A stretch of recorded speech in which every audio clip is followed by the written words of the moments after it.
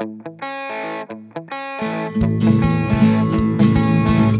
is that time now once again for getting lumped up with my friends.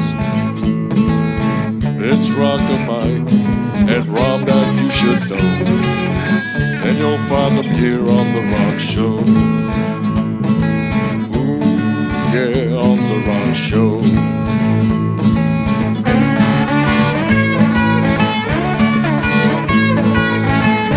And this is, can you believe this is episode 115 of The Rock Show? Yeah. 115, and today is CCR. And can you tell people what CCR means? Means Creedence Clearwater Revival. Dude, they had like a very tough upbringing. Even that documentary, like, how many albums did they do in a short time? Oh, it was like 5 in 2 years. You know, it was like ridiculous. Dude, how the hell did they do? And most of them were like award-winning, like chart-topping. Yeah, they were all in the top 20. All right. Yeah. I mean, it's a great story. Okay. They go back actually to 1959.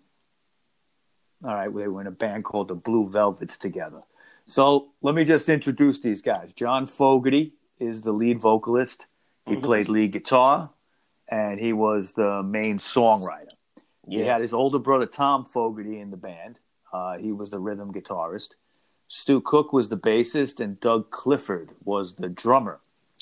Like I said, they started playing together right out of high school, basically, in 1959. They would be the Blue Velvets. They did a lot of kind of like just jukebox hits, stuff like that. They were from El Cerrito, California, and they played a lot of instrumentals and jukebox hits. These guys all wanted to be musicians at an early age. Yeah, but they managed to actually get a recording album as the Blue Velvet. Yeah, well, singles, that's impressive, wouldn't you say? Yeah, I mean, they were young guys. They put out a couple of singles as the Blue Velvets. These guys were driven, especially John. I believe he was, pretty driven to do this. This is what he wanted. Tom Fogerty, who was a little bit older than him, actually performed with some other bands. He would either play guitar or he would sing with some other acts. And eventually he was asked to join in. Like when the Blue Velvets recorded a couple of singles that they did, they brought him in just to add a little, extra good vocals and stuff like that. And that's what he did. He came in as supposedly only add vocal, and then he's like a monster almost. Who, Tom? Yeah. Yeah, I mean, he had a great voice. He had a better voice, actually, than John. Yeah. But John ended up being the singer because he had a very distinctive voice. Yeah. Okay. But before they started out as the Blue Velvets, all right, but there would be some changes by 1964 because they signed up with Fantasy Records out of San Francisco, which was basically a jazz label that was kind of expanding into rock music. So they were brought in, and the president of the label wanted them to change their name to the Gollywogs. That was a terrible name. Yeah, I mean, there's actually Gollywogs. Yeah, it's funny. I every once in a while when I do these shows, I get amazed by something.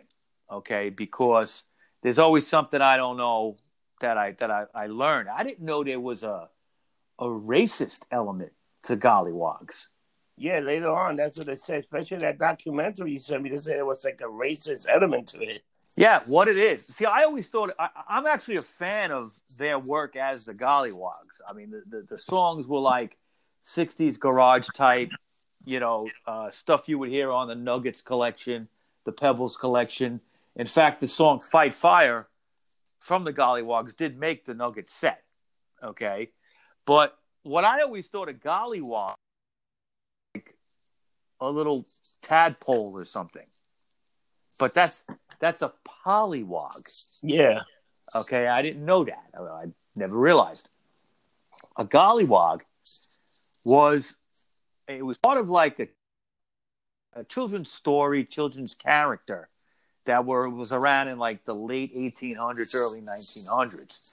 But the gollywog character was basically, and they made dolls out of it too, was a black-faced baby doll with like big red lips, like a minstrel character. Yeah. Okay. And I guess, I don't know, I never knew this. And, but apparently they did. And they didn't want the name. They didn't like the name because of that reason. That's pretty funny. It's kind of strange, actually. But in 66, John Fogerty and Doug Clifford got drafted. Okay. Now, the Gollywogs had been putting out some singles. They hadn't really made much traction. Okay.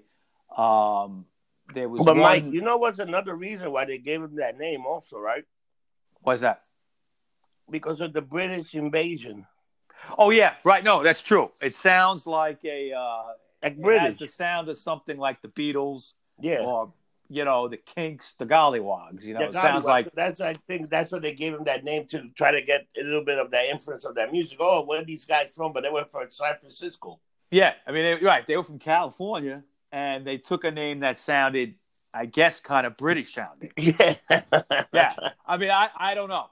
Okay, it's just a very strange name, and then that racial element to it was odd that I never knew. Yeah, it's crazy, right? Yeah, it is. It is. But they were releasing some singles, all right? Mostly were written by John or Tom Fogerty, but none were really any big hits. Right before John Fogerty and Doug Clifford got drafted, all right, they came out with a song called Brown Eyed Girl. Nothing to do with the Van Morrison song, totally different. And it turned out to be a minor hit in Florida. And then another strong single right after that was a song called Fight Fire. I think that's probably one of their best songs as the Gollywogs. But John joined the Army Reserve, and Doug Clifford joined the Coast Guard Reserve. So they were going to be gone for a while, and they couldn't really build on the fact that these two songs were doing well. All right, so everything kind of stopped when they got drafted. The fact that happened, it gave the band some time off that it needed. But in '67, Saul Zaentz, who he ended up buying Fantasy Records, okay, and he offered the Gollywogs a chance to record a full album. But having hated the name the Gollywogs from day one, the band said, listen, we're going to do another name change. And they decided on Creedence Clearwater Revival.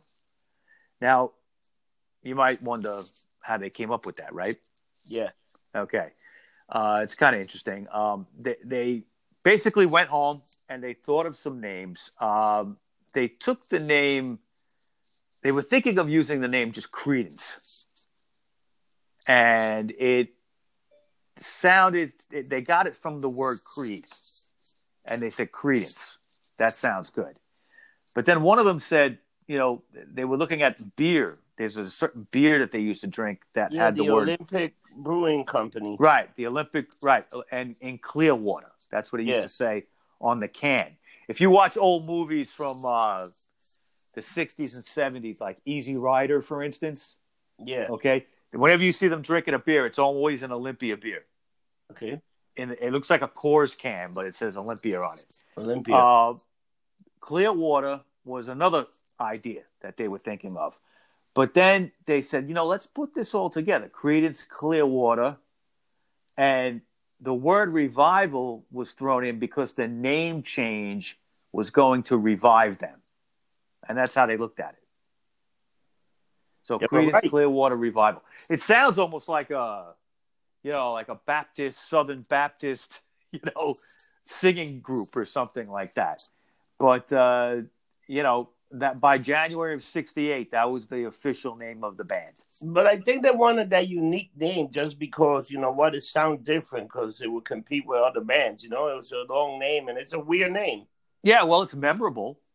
Yeah. Okay, and when you hear it, you go, okay, well, what exactly does that mean? So, it worked for them. And like I said, it had a kind of Southern sound to it. And these guys would definitely, even though they were from California, they were definitely... I never got that. They were like very Southern, but they were from California and they're like down with Southern rock and... Yeah, I mean, when I was younger and I didn't know too much about them, I figured they were from like Louisiana or something. Yeah, for some reason, because of the bayou, all that stuff. I always thought right, these guys songs about the bayou. They used to call it swamp rock that they played. Okay, sometimes it's referred to that, the music they make. Yeah, I don't know, and you could hear the blues stuff going through their music. So I always, as a young person, when I first heard Creedence, I figured, that's a Southern band, but they weren't. They were just doing a Southern thing. They were from California. So I still think the history. These guys were the whole thing with them. It's like that history with them is fantastic because they weren't there that long either. No, but they made their mark in that short, like 4 or 5 year period. Yeah, can you fucking believe that? Yeah, no, really. I mean, they still. It's fascinating. They still hold the record. And I'll get into this a little bit more in a little bit, but they hold the record for the most amount of number 2 songs. Number 2. Yeah. All right. They never had a number 1 hit in America. You think about that. All the hit songs that you still hear on classic rock every day. Down on the Corner. Yeah. Fortunate Son. Yep. Stuff like that. You would think one of those would have went to number 1 in America. They all capped off at number 2 for some reason. Even the version of Proud Mary and Proud Mary, no, Proud Mary, no. They were number 2 or top 10, but they never had a number 1 in America. They had number 1. They had a number 1 in the UK, I think more than once, and a couple other countries. But not a number 1 in America. And they were a top selling act, but I don't know what it was. I tried to look at the charts and see like what held them back. And it really didn't look like it was one particular group that was holding them back. Because sometimes we've talked about other bands that came a little bit earlier in the 60s. And the Beatles always held them back. The Beatles would be sitting at number 1 for 10 weeks. And then, what can you tell me about taking out 3 fucking albums in 1969? Because to me, I find that fascinating. Yeah, 3 albums in 1969. How the fuck do you do that? How do you have enough these time guys? Well, let's get into the songs, okay? Because they had a first album. All right. The very first Gollywog single, okay, was Porterville. Excuse me, Creedence. The very first Creedence single was called Porterville, and it was released in November 1967. It technically was a Gollywog song, but they used it as a Creedence song, okay? And it was also included on their debut self-titled album, Creedence Clearwater Revival, that was released in May of 1968. The second single that they released off that album was their version of Dale Hawkins' Susie Q. Yep. All right. It's an 8-minute song that what they did is they made it a part 1 and a part 2 on the single, A and B side. And if you listen to it, part 1 fades out, and then you flip the record over and part 2 fades right back in. All right. If you remember Apocalypse Now, there's that famous scene where they're in that like area in the jungle where all these guys are meeting for a R&R. Yeah. And all the Playboy bunnies are helicoptered in. Yeah. Right. And they're playing that song. They're playing that when the girls are coming off the plane, you hear Susie Q by Creedence. That's okay. Great. Yeah, it's a great scene. it's an 8-minute song, so they had to cut it in half, and they put it on side one and side two. The song was also they were playing it when they were the Gollywogs, so they were kind of familiar with the song. But what they did to it on the album is they kind of psychedelicized it a little bit. All right, if you listen to it. And the reason that they did that was they wanted to get it played on station KMPX out of San Francisco, which was an underground progressive rock station. Okay, I believe it was probably FM. Mike, you want to hear something interesting? That's, sure. That song that Susan Kerr, I think, is the only song that John Fogerty never wrote that made it to the top 40. Yep. Well, made it as high as it did. It went to number 11. Yeah. It went to a number 11 on Billboard. Mm-hmm. It's the only song that they released as a single that wasn't their song. Yeah. Okay. It's unique, and it was a cover, right? But they also did a cover of Screaming Jay Hawk, and I Put a Spell on You. Right. But that only got to number 50. Yeah, and I kind of love that. Oh, it's great. That version of that song is fantastic. Okay, and there's a B-side of that. All right, called "Walk on the Water." I don't know if you remember, but when we talked about Richard Hell that time, Richard Hell and the Voidoids had added that song on Blank Generation when they made it. Remember we were talking about how they recorded it in 2 studios. And then that was a song that they added on because it was so popular when they used to do it live. So I mean, it was always a favorite of people who like Creedence, you know. So I think that's kind of cool. The album itself did well. It got to number 52, but the critics hadn't really warmed up to them yet. They kind of gave it mixed reviews. But they all could agree that John Fogerty was a talent that had to be paid attention to. All right. So after the debut album was released, Creedence began touring and also started working on a second album right away, which was to be called Bayou Country. It was released in January of '69, and it's the first of the several albums that they released that year. It was recorded at RCA Studios in L.A., Bayou Country would get to number 7 on the charts, and it would be the first of a string of hit albums over the next 2 years. Off this album, you had the single Proud Mary, and that would get to number 2. All right, and the B-side was Born on the Bayou. Yeah. Now, Proud Mary would be Creedence's most covered song, and most famously by Ike and Tina Turner in 1971. John Fogerty cites this song as being the result of being happy and in high spirits after being discharged from the Army Reserve.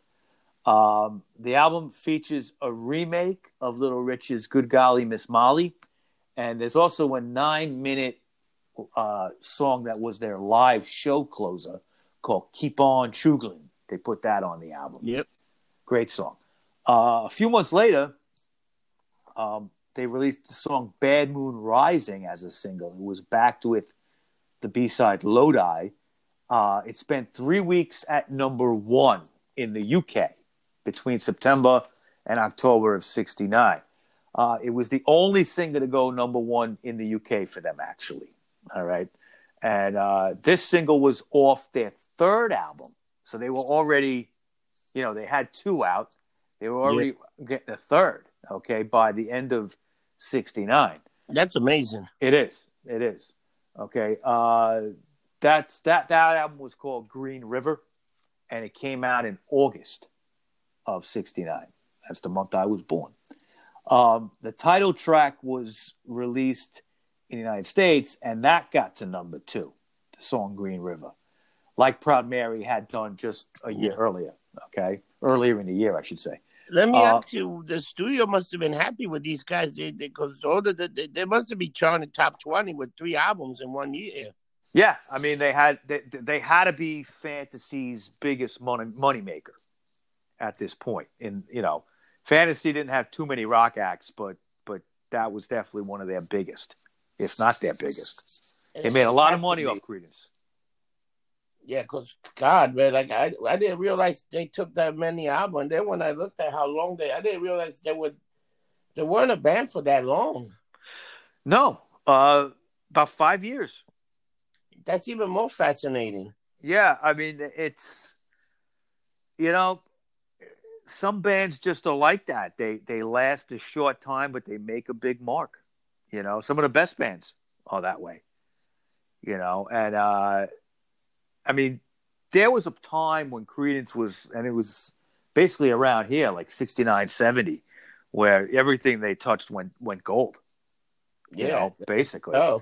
Yeah. I mean, it's amazing. And they're good songs. Most of them are very good songs.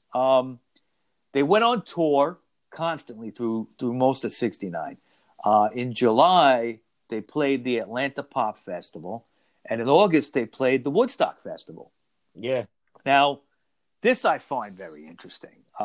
Their set, however, was not included in the film, okay, or on the soundtrack for Woodstock, which is very strange. Why would they not be on that, considering they were one of the biggest bands around at the time? Well, John Fogerty felt that the performance was subpar. And the problem he had with it is that the Grateful Dead was on before them. And they fucking played for like 3 hours and they put the crowd to sleep. And by the time Fogerty and CCR came out, it was like 3 o'clock in the morning. And he said that he was playing to a bunch of people sleeping in sleeping bags covered in mud. Right? So I guess that's how he felt back then. But I challenge anybody, any fan of CCR, or even if you're not, to go on YouTube and watch some of this show, okay? Or listen to the 2019 double album set that finally came out after 50 years, okay? And listen to it, and you tell me if it's subpar, because I think it's a fantastic live album that they released in 2019, but just the performance in general, that should have been included. I don't understand. I mean, I don't know if he was that much of a perfectionist, or maybe they were really even so much better than that live, and they just felt like we didn't have a lot of energy that night because the crowd wasn't into it. But the crowd was into it. If you watch the show or listen to it, you hear the audience. That it's not like it's crickets, So I don't really get why he did that. But I guess you got to look back at it as a mistake. I guess he does. But if you ever have a chance to listen to the live album or watch a little bit on YouTube, it's really interesting. Now, after Woodstock, CCR were busy getting material together for a fourth album. And that would be called Willie and the Poor Boys. It would be released in November of 69. And the singles Down on the Corner and Fortunate Son were released and went to number 3. Yeah. All right. 3 and number 14, excuse me. 3 would be for Down on the Corner, 14 for Fortunate Son. And that would happen by the end of the year of 69. The album was standard Creedence, okay, Willie and the Poor Boys. Mostly originals and some covers. They covered, they covered Lead Belly on that, one of your favorites. Yep. The songs Cotton Fields and Midnight Special. Now, on November 16th, they appeared on the Ed Sullivan Show, and they performed Fortunate Son and Down on the Corner. In 69, that was really a sensational year for this band. They had 3 top 10 albums, 4 hits, singles, and also the B-sides charted in places as well. So these guys, everything they touched was pretty much gold. Yes, by 69. By the end of 69, they had to be one of the, if not the biggest rock act around. Okay, the amount of sales, ticket sales also for the live shows. Okay, they were known for very good live shows. They would release another double A-side hit single in January of 1970, and it was the songs "Traveling Band," and the B-side was "Who'll Stop the Rain." Yep. Now you think about that. Think about that single right there. Okay, it's a double A. Both those songs are still played on the radio. Yeah. 50 fucking years later. All right. I mean, it's not too often that I get excited by a commercial band or anything like that. I'm into all kinds of music, underground things that are less known. And then this is one of the bands that I like that happens to just be commercial. They just were. I think they kind of became, I think it's kind of hard to understand it now because it's 50 years down the line. But I think when this music came out, it was kind of different at the time. And then I think rock music kind of evolved in a sense that this particular sound was considered almost generic rock music. Okay. In time, not then. Back then, I think it was something new. But you know what I think? I think when they came out, they were definitely different for anybody else. And they just had like a very unique sound. That's what I'm saying. They were like their own thing, But it was pretty much good rock and roll, like good guitar playing, good vocalists. It wasn't nothing to reinvent the wheel, but it was just solid. No, I don't think they were looking to reinvent the wheel. I think that they had but I mean that's what I mean. That they were just a solid. They had everything down packed. A good guitarist, a good bassist, decent drum, and a guy that had that voice. Because I just think John Fogerty's voice is one of the most amazing voices in singing. Yeah, I mean, I always like vocals that are distinctive, and a John Fogerty when you hear it. John Fogerty song when you hear it, just like a Motorhead song. It's Lemmy. Yeah, bands like that. I always like, okay, because they're distinctive. And they had him there. I mean, Tom had the better voice, but they let John sing because he had this distinctive sound. So that was all intentional. But what I mean is they weren't experimental, progressive like a Hendrix type thing. They just played good, solid rock and roll. Their influences showed through. You heard the blues. Yeah, but the problem is they didn't need it. They didn't need anything special. They didn't need to be the next Hendrix. They weren't looking to be. They just wanted to go out and play and be a good rock and roll band, and that's what they were. Now, and I think also the war and stuff had to do with it because like '69 and all that, it's like a revival year almost. So, people were hungry for stuff. Speaking of the war, the song "Fortunate Son." Yeah. Okay. Now, I always feel that song's a little bit misunderstood. I think people, at face value, they think it's an anti-war song. No, it's a protest song. It's an anti-establishment song. Yeah. Okay. It's about, if you listen to it, and rich people not being able to go to war. Exactly. The elites. Yeah, the elites and not they didn't have to go off to war like the poor slob working 9 to 5. Yeah, that's what I always took it for. I said a song against the elite. Yeah. It's not so much an anti-war song, though it's done in that context. It's really about the elite getting, two sets of rules. One set of rules for them and one set of rules for us. And it's kind of still like that, right? Yeah, it's crazy how that song, you can still put it out today. And yeah, it means something. It means You know who does a very good cover of that song? Who? The Dropkick Murphys. Oh, they do? Yeah, they do. Very good song, very good version of it. They did it a long time ago. When Traveling Band and Who'll Stop the Rain came out in January of '70, they got into a little controversy because Traveling Band kind of has a strong Little Richard sound to it, especially the way it starts. Okay? And the band was accused of copying Good Golly Miss Molly because it has that shout in the beginning about being in a traveling band, and it sounds like Little Richard almost. Oh, man. Now, give it a listen again. You'll know what I'm saying. And the song publisher for Good Golly Miss Molly sued the band, and it ended up being settled out of court. Okay, so it actually never got that far.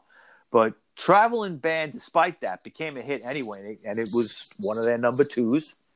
On January 31st, 1970, The band recorded a live show at the Oakland Coliseum that would later be released as a live album. In February, Creedence made the cover of Rolling Stone as a band. Okay, but for some reason, John Fogerty was the only one who did the interview for the magazine. In April of that year, Creedence began their first European tour. Now think about it. They've been around for about 3 years, and they 2-3 years, they hadn't done Europe yet. And they already had a number one a few months earlier.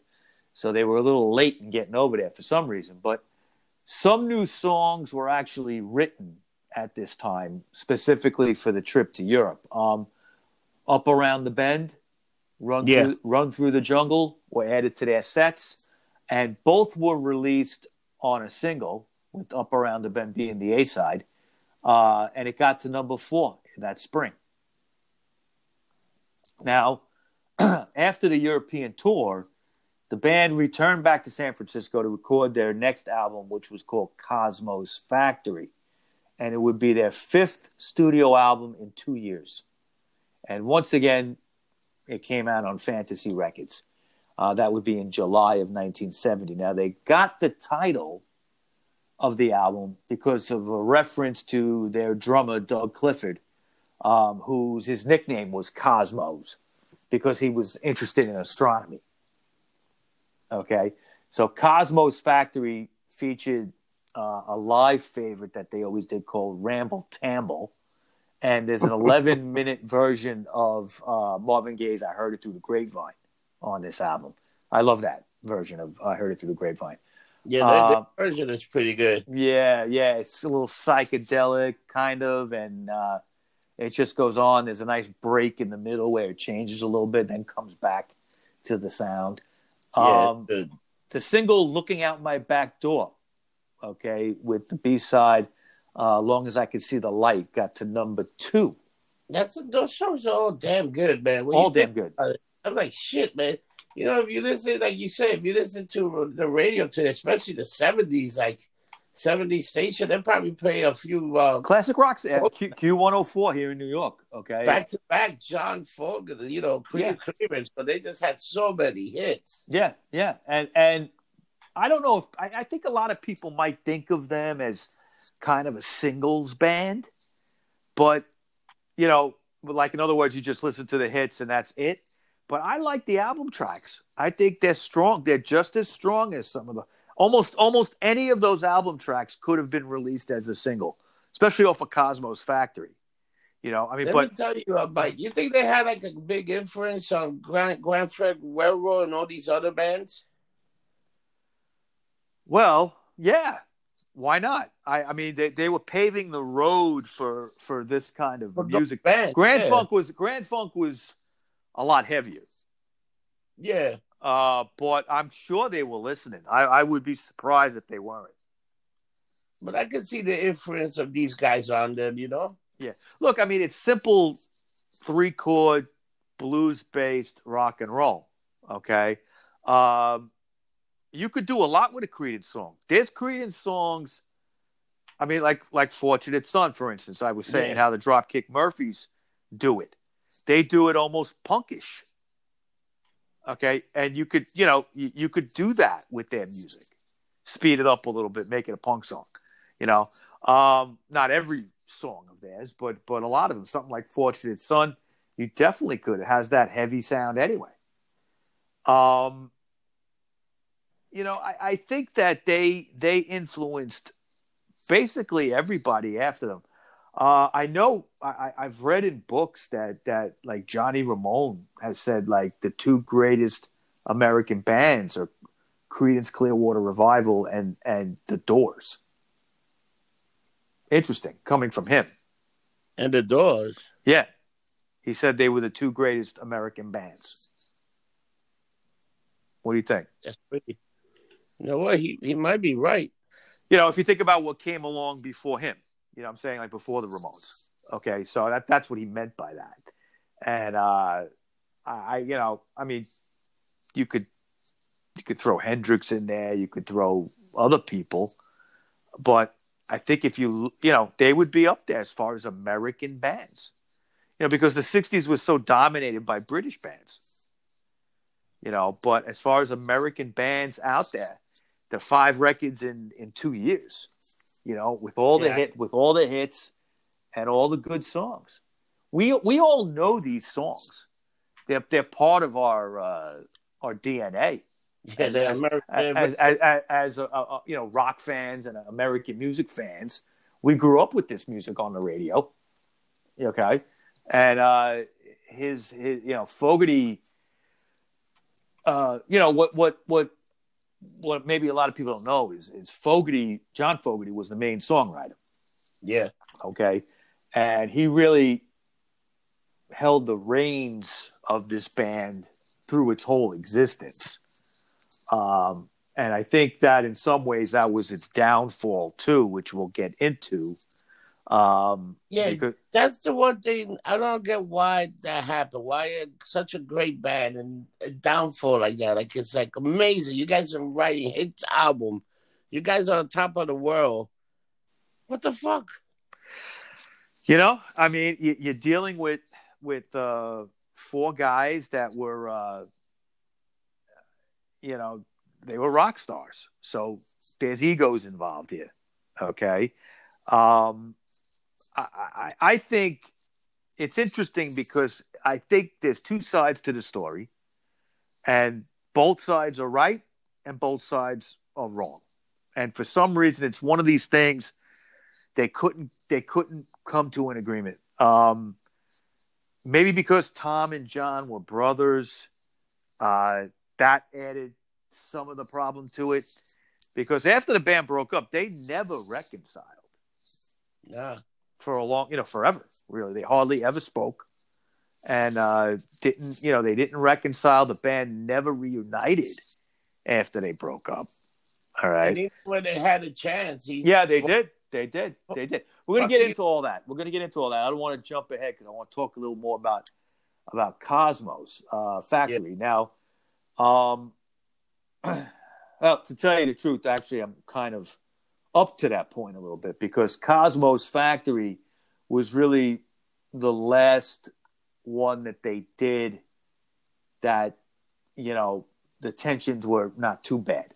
Okay. Because after that came out, all right, the leadership role that John Fogerty had taken really didn't sit well with a lot of the other guys. All right. And he did write all the songs, but they wanted to have some input. But John Fogerty, he would always say, you guys come in and you do the rehearsals and you record the album, play the music. But I sit back and I arrange everything and I'm doing, I'm involved in the producing. And he would complain that he was alone in the studio. These guys would come in and leave. So I don't know. I don't know if it was all his fault. I think Clifford and Cook, the only other 2 living members, I think that they resent that Fogerty is the focus. But that happens when you have a lead singer, right? Of course. The lead singer, if it's a man or forget it, if it's a woman, I mean, look at a band like Blondie. Does anybody give a fuck who's in Blondie? No. They didn't back then. Okay. Now, people might look at it a little differently, but back then in the 70s, nobody looked at anybody else in the band except Debbie. Yeah. Why? Because she was beautiful. She still is beautiful. But you can say the same thing about the band No Doubt with Gwen Stefani.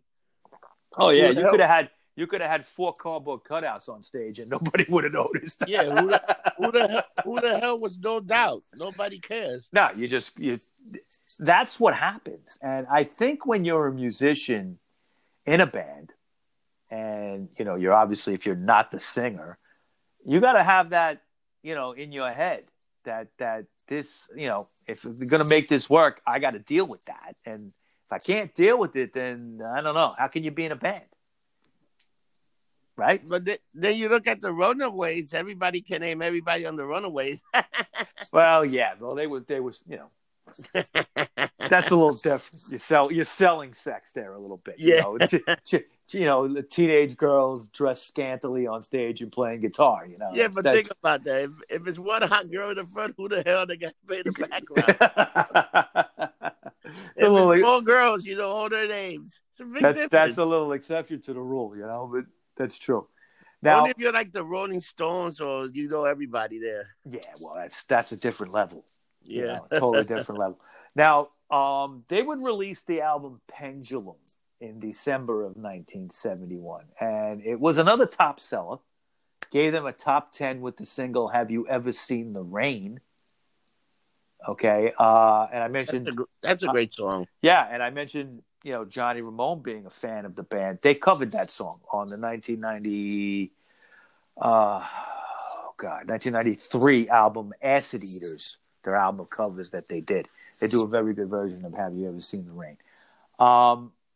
The album has a distinctive sound, slightly different than past Creedence albums, because he used a lot of the Hammond B3 organ on it, and he featured it prominently in a lot of songs. So it definitely that album's a little bit different because he was using it mostly as an homage to Booker T and the MGs. And Booker T and the MGs was the house band for the Stax record label, and they had their own hit in the 60s, the song Green Onions, the instrumental. But they actually jammed a little bit with them at times. So they knew these guys, and they decided to add these organ sounds into some of these songs. And I think it works great. It makes Pendulum a little bit different than the prior Creedence albums, but not too much, In early 71, after Pendulum was released, Tom Fogerty quit the band. He was fed up with all the building tensions, the infighting going on, over control of the band. His departure would actually not be made public for another year. But the band considered replacing him. They were going to replace him, somebody to come in on rhythm, but they decided to move forward as a trio instead. Okay.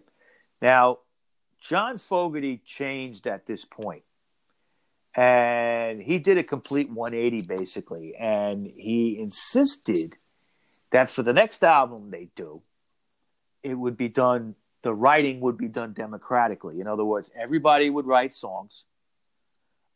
He also insisted that when Clifford and Cook wrote a song, they would sing it. Okay, and he would only play guitar. So they would have to write a song, which they wanted to do. Yeah. But I don't think they wanted to sing. Okay, so they took it like, Fogerty, you're being a dick now. Okay, now you're being a dick. First, you don't let us write anything. You want to write all the songs. Now you want to let us write a song, but we got to sing it. I think it was a test. I think it was a test, and not only was it a test, it was to show proof. Like, I'm the one that did all this, John Fogerty. I'm the one that did all this for the band. It's not that you guys are, hired help and I don't care, but I did this. You guys played on it, and we, they shared I think they shared the pay. Okay. I imagine because Fogerty wrote the songs, he had the rights, and he did have the rights for many years. He would lose them and get them back. Okay. We'll get into that in a minute, but, I mean, I don't know. I mean, I'm sure when they played live, they got an equal cut. I don't know if it was just because Fogerty was the lead guy, the focus is all on him. But that's too bad. That's what happens with a lead singer. But he said to them, you got to do it this way, where you write and you sing your own songs, and I'll only play guitar on your songs. And if we don't do it this way, I'm quitting the band. That's the end of it. So they agreed. They didn't want to give up. So they agreed. And the first single that was released was a song called Sweet Hitchhiker.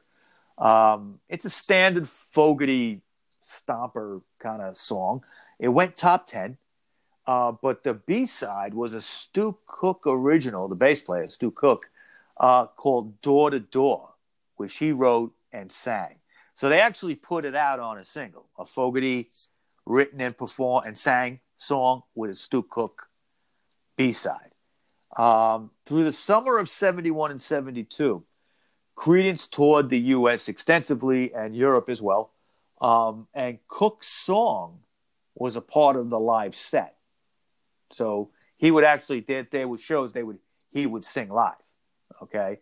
And I believe it happened with Clifford too, okay, the drummer. I think the drummer in the live shows got to sing a couple of songs too that he wrote, all right? Now, despite the commercial success, relations in the band really continued to sour. The final album will be called Mardi Gras, and it will be released in April of 72. Featuring songs written by all three members.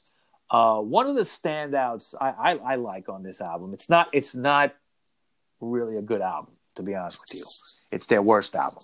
Okay. Yeah, definitely. I gave it a listen when I was preparing for the show, and I hadn't heard this album in fucking like 30 years. Okay. And it's not good. It's really not. It's not one that you go to. Sweet Hitchhiker is a good song. That was the hit. But what I do like is their version of Hello, Mary Lou. Yeah, it's a good version. Okay, that Ricky Nelson had done. It's a good cover of it. It kind of highlights that there's a little bit of like 3-part harmony. So you could actually hear the other guys singing too. So it's kind of interesting in that way. Critically, the album was torn apart. Okay, the critics did not like this album. Rolling Stone magazine's John Landau said it was the worst album he'd ever heard from a major rock band. That's not good. Okay, but the sales to Mardi Gras, though weaker than past albums, still got to number 12. Yeah, they were in the top 40 for a while too. Yeah. It's amazing. I mean, they were still riding high on that reputation. And it was their 7th consecutive gold album. Yeah, crazy. Right. There was a single, another single of Fogerty's song, Someday Never Comes. And the B-side was Doug Clifford's Tearing Up the Country. And that just cracked the top 40. It was like 30-something. Okay. By this time, Fogerty was not just at odds with band members, though. His relationship with Saul Zaentz of Fantasy Records was fractured. He claimed that Zaentz reneged on a promise to give them a better contract. Now, Stu Cook, the bass player, he actually had a business degree, okay, from college. And he claimed that this poor business deal, because Fogerty... One thing he did that I don't understand why is he took over the business managing of the band as well. Okay, so he was writing the songs, he was recording the songs, he was producing and all that stuff, and he was working business management of the band, the financials.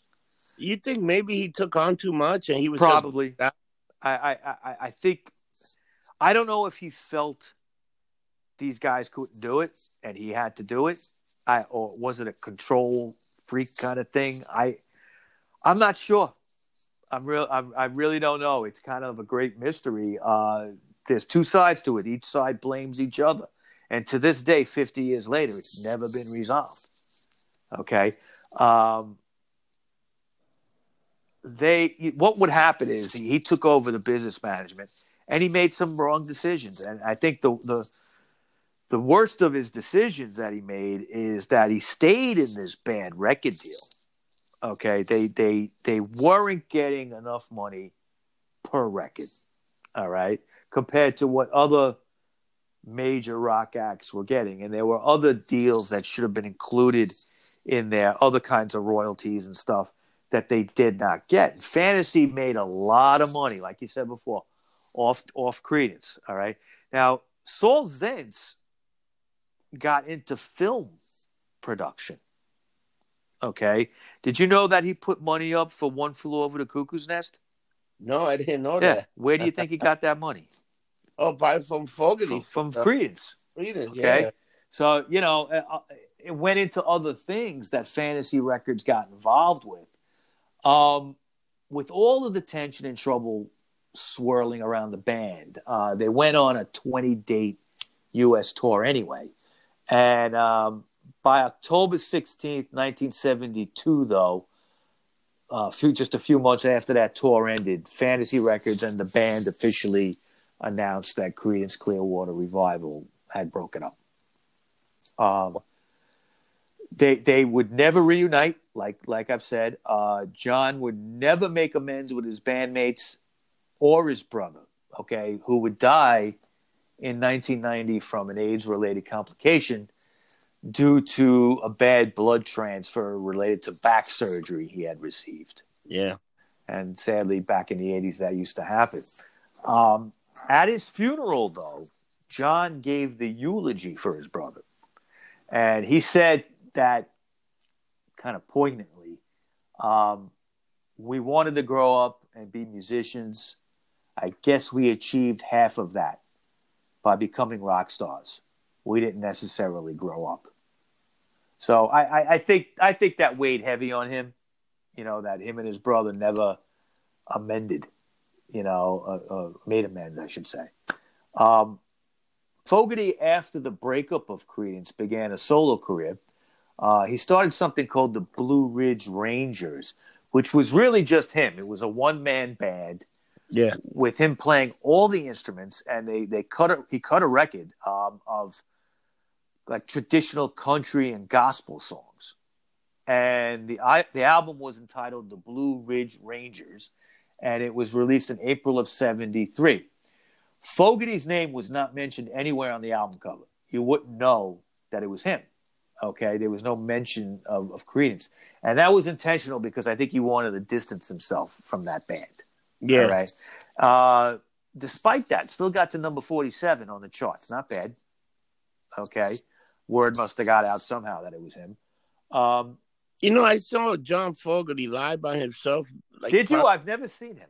I saw him, dude. You want to hear something crazy? He released an album, and this must have been probably 2005, 2006. Yeah, he did come out with one. Yeah. It was a free show in the Chelsea South Street Seaport. Really?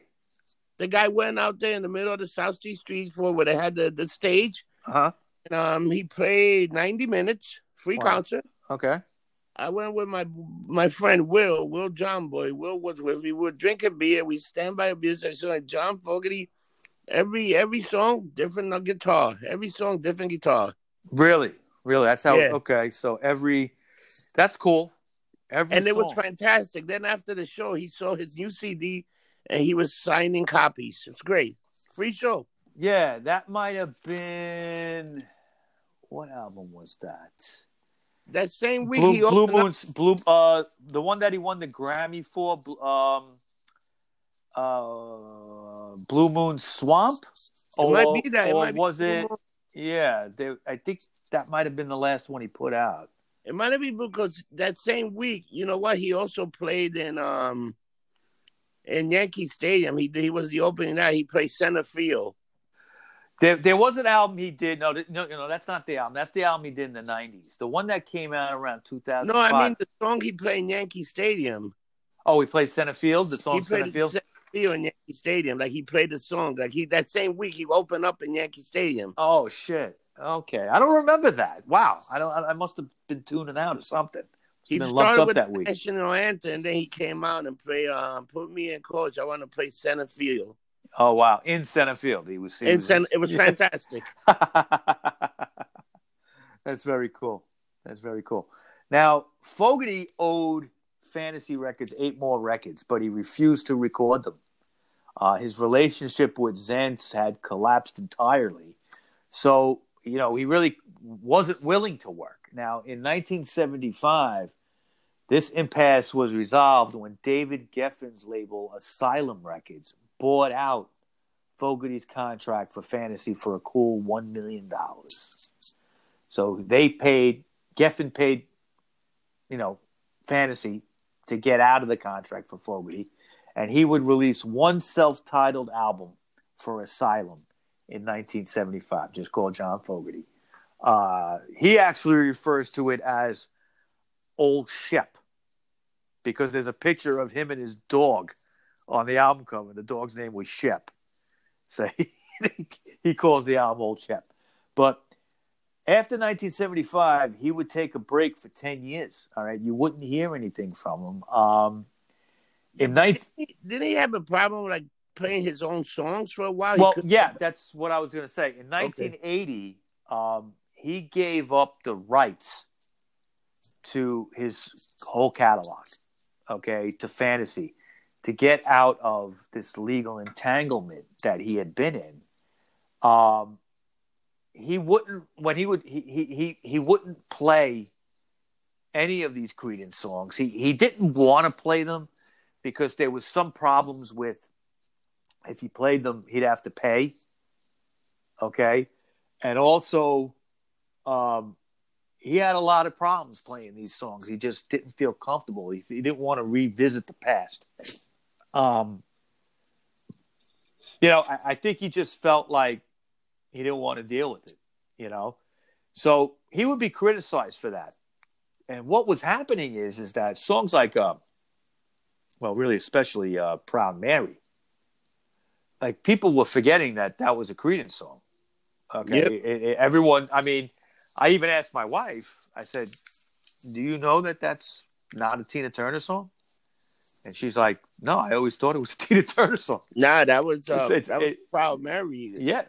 I mean, and Bob Dylan actually spoke to Fogerty at one point, a couple of years. It was right after he released Center Field in 1985 and was making that comeback. He said, if you don't start playing Creedence songs, because even when Center Field came out in 85, he didn't want to do Creedence songs live. And I think that people expected it. So I remember when that came out, I remember talking to someone that went to see him, like it might have been Nassau Coliseum or something. I don't know if it was a place that big. Might have been. I think he was big enough to play at that point, Nassau Coliseum. And he's told me, he said they didn't play one Creedence song. And I was like, wow. Well, he did the free show. He played a few. He played like Back in the Bayou. That was back. That was in the 2000s. I'm talking in the 80s. No, but I mean, he did play some Creedence songs. Yeah, no. He started to do it. Because I was kind of shocked. I wasn't expecting to hear anything from Creedence. Yeah. Well, this is interesting too. When Center Field came out, my favorite song on that album, I don't know. The song Center Field is okay. I don't dislike it, but it's not one of my favorites. But it's a pop song. It's a catchy pop song. Yeah. I don't mind it. But the song that I like off the album is The Old Man Down the Road.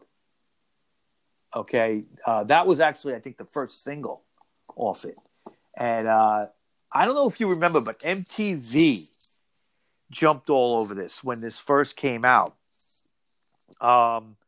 We got the new John Fogerty. He hasn't released anything in so long. The singer of Creedence Clearwater Revival. They hyped it up for like a week.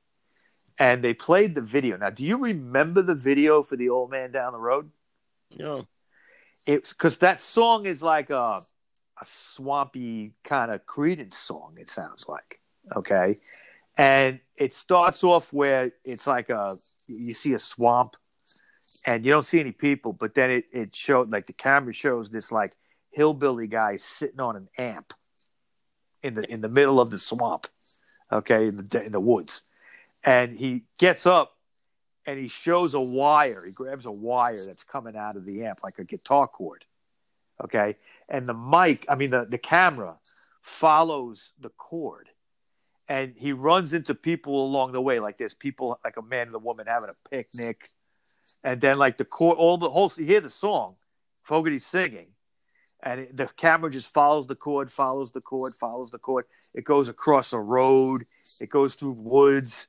And then it ends up in a town. And at the very end of the song, Fogerty's at the end of the guitar playing. No, Okay, look it up. It's a very cool video. I got very original. Yeah, very original for the time. And I like the song. And interestingly enough, Zentz from Fantasy Records, Saul Zentz, sued him because he said it sounded too much like Run Through the Jungle. Okay, so he got sued for plagiarizing himself. That's amazing. But he won that case. Okay, and the judge ruled against it, said that's ridiculous. Okay, and because Saul Zentz had a hard-on for him, obviously there was something going on there. They hated each other, and but he had the rights to all of Fogerty's music. Okay, so he said, "Oh no, that sounds too much like Run Through the Jungle. I'm going to sue you." Not only did he sue him for that, he lost, but he still put him through. He had to go to court several times over it. He also had a defamation suit against him because Fogerty wrote two songs, one called Mr. Greed and one called Zans Can't Dance. Oh my God. Yeah, and it was like a defamation thing. So he had to pay out something, and he had to change edit the song Zans Can't Dance into Vans Can't Dance with a V. Okay. So that guy was just a total douchebag, you know what I mean? Now in February of 87, Fogerty broke his self-imposed ban on playing Creedence songs, okay? He started playing Proud Mary. He started playing Born on the Bayou. Bunch of other tunes started to be part of his set. He did a free concert for Vietnam vets, and that's when he really brought that back. In '86, he did release his second solo album called Eye of the Zombie. But after that, he retreated again from public life until 1997, when he released the Grammy-winning Blue Moon Swamp. All right, it won for Best Male Rock Vocalist. And by 2004, Zentz had sold Fantasy Records to a company called Concord Records. He got out of the business and retired. And as a goodwill gesture, because now they had Fogerty's catalog, okay, they had the rights. So as a goodwill gesture to Fogerty, Concord Records honored a lot of the unfulfilled contractual promises that Fantasy made to Creedence 40 years earlier. They paid Creedence a higher royalty rate on sales, and then restored the ownership of the music back to John Fogerty. Wow. Yeah, so 25 years later, almost, after giving them up in 1980, in 2004, he got them back. So what he would do, I mean, he was happy. He's, Zentz is out of the fucking business. I'm going to sign now with Fantasy again. And that's what he did. And he signed back with Fantasy. It was called Fantasy Concord Records at that point. And he put out an album in 2005 called The Long Road Home. It was a greatest hits, but it had a greatest hits of CCR and his solo stuff combined. In 2000, yeah, it's a pretty good collection. In 2007, he would release the sequel to the Blue Ridge Rangers album, and it's called the Blue Ridge Rangers Ride Again, and that's the last we've heard of him. Okay, since 2007, he hasn't put out any more material. Creedence, the rest of the band, okay, never reunited. As we've said that they never reunited as a band. But in 1974, Tom Fogerty released a solo album called Myopo, and it features all four members on it. So it's sort of a Creedence album, but Tom Fogerty sings, and it's different. Now, Doug Clifford and Stu Cook would make careers as session musicians. They would play with a lot of people on different albums. They also produced different artists, including Rocky Erickson, okay, the Evil One album, which is a very good album. That was produced by them. And also a guy named Doug Sahm, who was in the Sir Douglas Quintet Band, which was a pretty good band from the 60s. Now, after a long period of inactivity, Clifford and Cook formed Creedence Clearwater Revisited. And they started performing Creedence songs with several well-known musicians. Elliot Easton from the Cars was in this band. Wow. Yeah. He sang the songs. He did the Fogerty stuff. Okay. Doesn't really have the voice for it, but he didn't sound like Fogerty, but he sang the songs. I think at this point they just needed somebody because there was always like, especially after like Centerfield was a big hit in the 80s, and there was always rumors that they would reunite, and it never would get off the ground.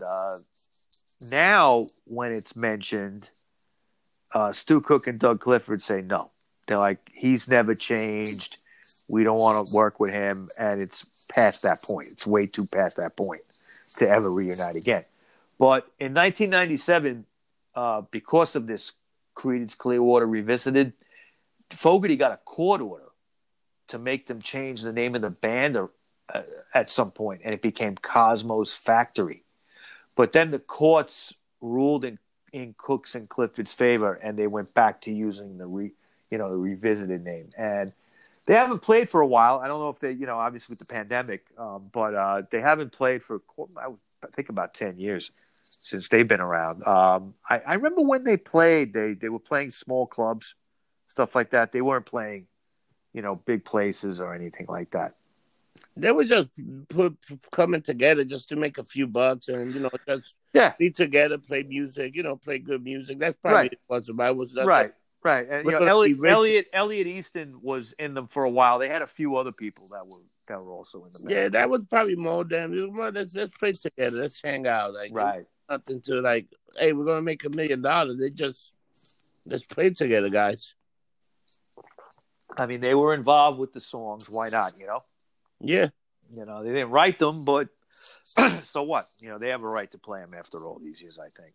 Yeah. So that's all I got for you today, Mr. Rossi. Creedence Clearwater Revival. Fucking fantastic, man. Can you believe we done 115 of these? Every week it's like amazing that we're still going. And we love it. We're not going anywhere. Don't worry, people. Yeah, we've been doing it for a while now. And you know what? We either, sometimes we hit a home run. Sometimes people be like, oh, you missed this and that. But you know what? It's all hit and miss. We put out the thing we're also on. If you ever think we say something wrong and you want to get at us, we're on Twitter, we're on Facebook, we're on Instagram. So if you guys ever want to pop a message, because there might have been something that we got wrong or whatever. Yeah. Let me give you my social media handles, okay? Yeah. Rocker Mike 212 on Instagram. That's Rocker Mike 212. Twitter. You believe I'm still suspended on Twitter? No. It's been 3 fucking months, man. I can't believe I went down with Trump. They will not bring me back on Twitter. I don't know why. They won't even tell me. So Instagram I'm on Facebook. Name is Michael Baker. We got the Facebook, The Rock Show group page from the podcast that me and you do.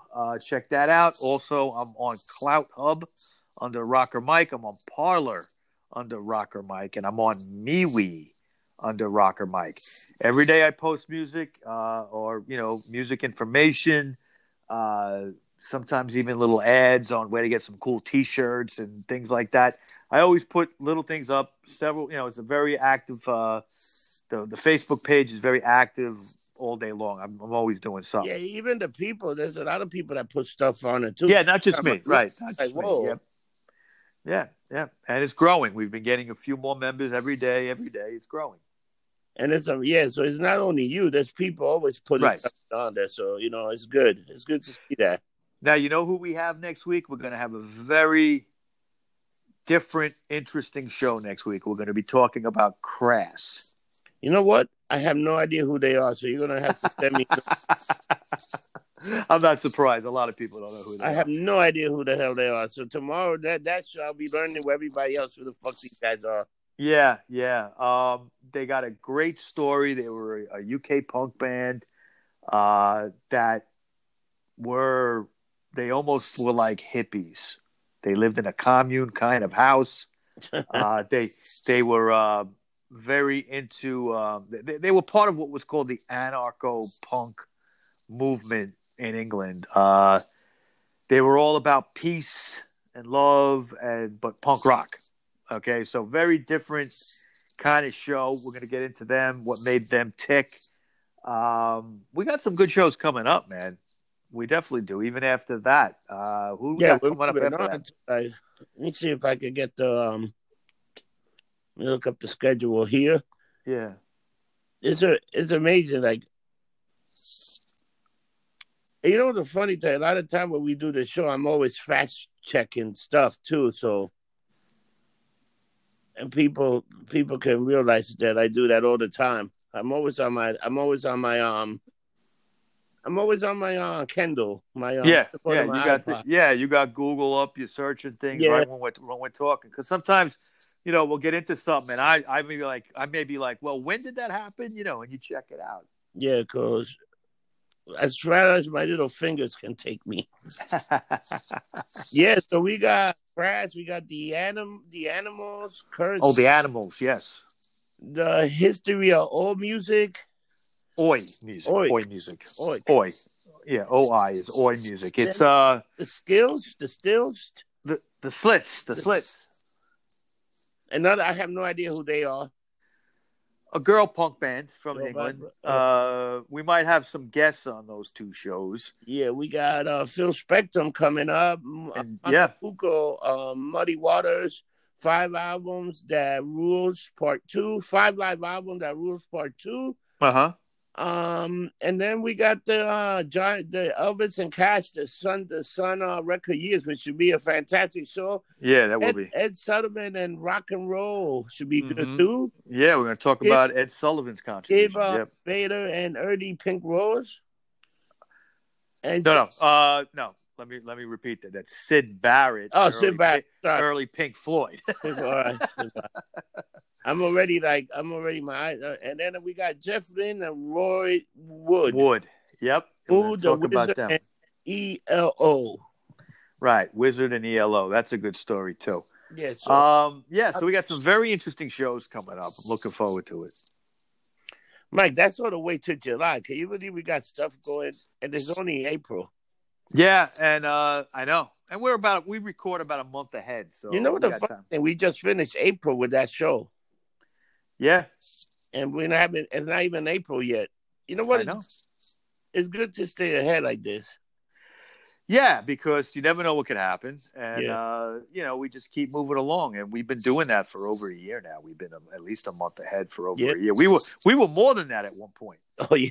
I think we were close to 2 months ahead. I know. There's so many shows that I still got to put up on YouTube. When we do the YouTube Live, it goes up right away. But it's a lot of work. So, and I got to listen to some. The problem is I listen to some of the show in case I got to delete something if it's not making sense or it's skipping. I want to give a special shout out to our New Zealand and Sweden fans. Okay. We love you guys. You guys have been putting us in the top 40 in your country in podcasts. Yeah. I mean, thank you. I thank you from the bottom of my heart.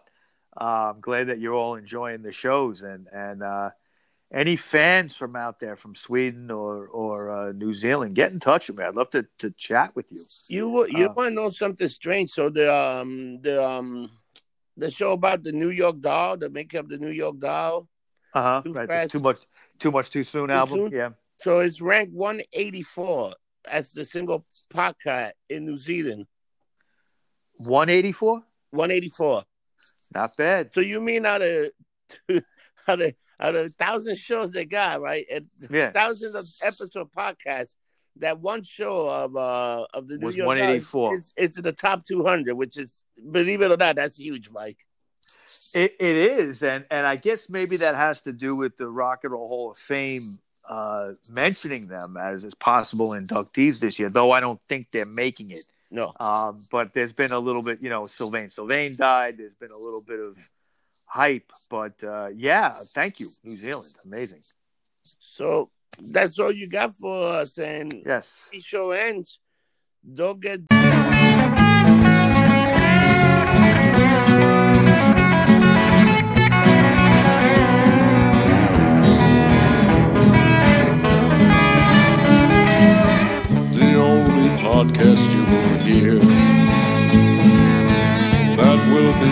music to your ears.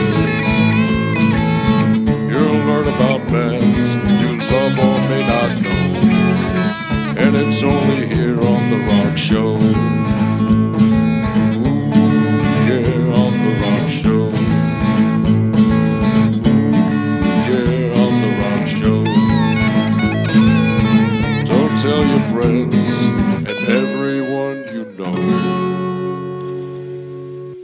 Let's get lumped up on The Rock Show.